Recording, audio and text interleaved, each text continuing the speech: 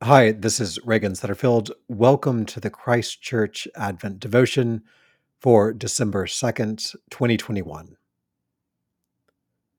And the Lord said, "What have you done? Listen, your brother's blood is crying out to me from the ground. And now you are cursed from the ground, which has opened its mouth to receive your brother's blood from your hand. When you till the ground, it will no longer yield to you its strength. You will be a fugitive and a wanderer on the earth." Genesis 4:10 through 12.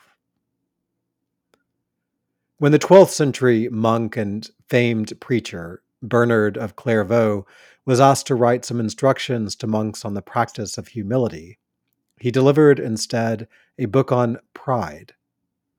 Humility, of course, is tied into the work as a contrast, but pride and its operations are front and center. At the very end of the short book, St. Bernard writes to the abbot who requested it: "Well, Brother Godfrey, you will perhaps complain that I have not given you exactly what you asked and what I promised. It looks as if I had described the steps of pride rather than humility. All I can say is that I can only teach what I know myself. I could not very well describe the way up, because I am more used to falling down than to climbing."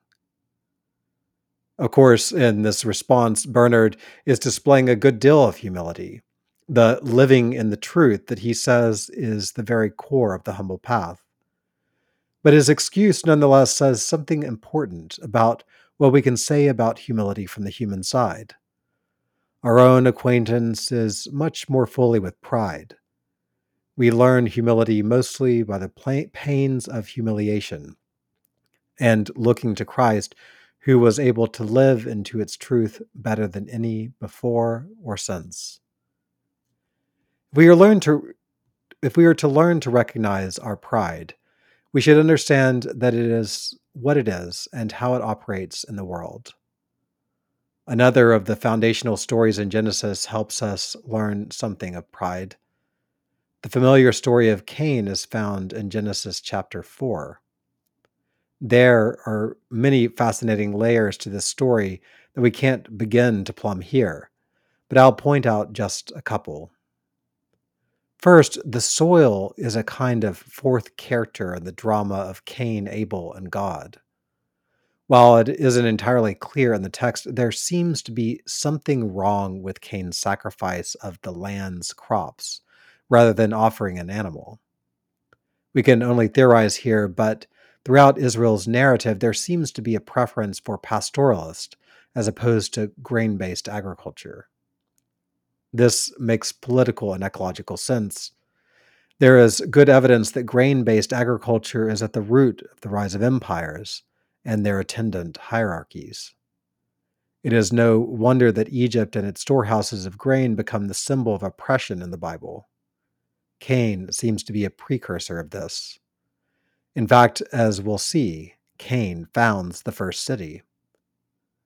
Another way that soil shows up is that it is the Adamah, the ground translated here, that cries out to God, revealing Cain's murder of Abel. That this specific word is used might signal that there was something violent at play in Cain's agriculture. And in fact, we know well that tilling the earth is quite damaging to the soil. It is far better to graze animals on grass than to plow a field, and surely the ancients had some understanding of this. Cain's violence against the Adamah then turns to violence against his brother and fellow human, Adam.